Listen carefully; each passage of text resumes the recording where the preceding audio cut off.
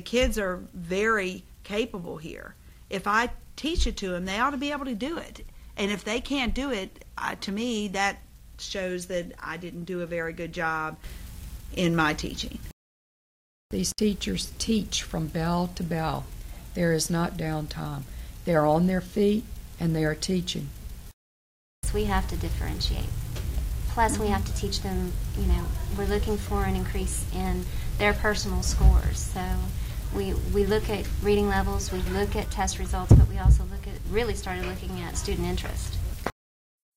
My teacher, she's fun. Like, she doesn't want you to get nervous, like, oh my God, I can't do this. She wants you to try to do it. And if you can't do it, well, she will help you. And she, makes little slogans, and she, tries to get you involved in math. Like, math is not boring. You can do this. Math is everyday life.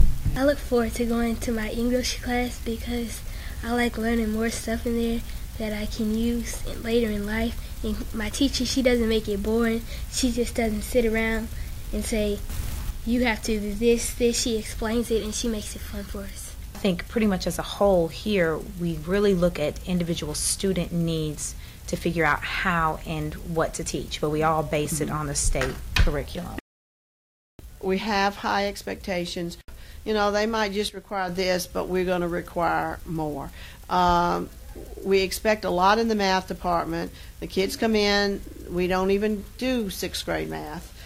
We do 7th grade math, but those that need some of the 6th grade math, we give them double math so that they can have the 7th grade math, but also go down and pick up some of the things that they are missing in 6th grade math. So we do the double math.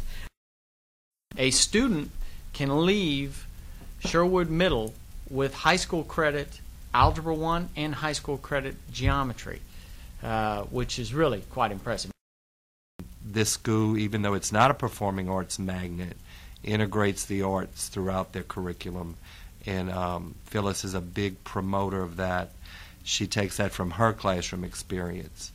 As she said, when I was in the classroom, we always use the arts to further educate and evaluate. At the end of the year, we send out these cards to all the parents and the students, and they select all their core courses first, and then they choose from a list of electives, and they rank their first choice, their second choice, and their third choice, and we try to place them from there. I like to look at our electives as really applying all of the principles you see. In a lot of the sciences, whether it's physical, life, or earth, or even 9th grade physical science for credit that we do have here, you see it, but the concepts are kind of pulled out. It's middle school, so you don't see the broader spectrum of a higher discipline. So when we have marine science or forensics or pre-law, it's Mr. Berthelot is able to take the concept of U.S. history and wars and how that is effective. How has it affected our judicial system now, and they play it out, and they have roles, and then speech comes in, and they actually doing mock trials, and then in forensics, they see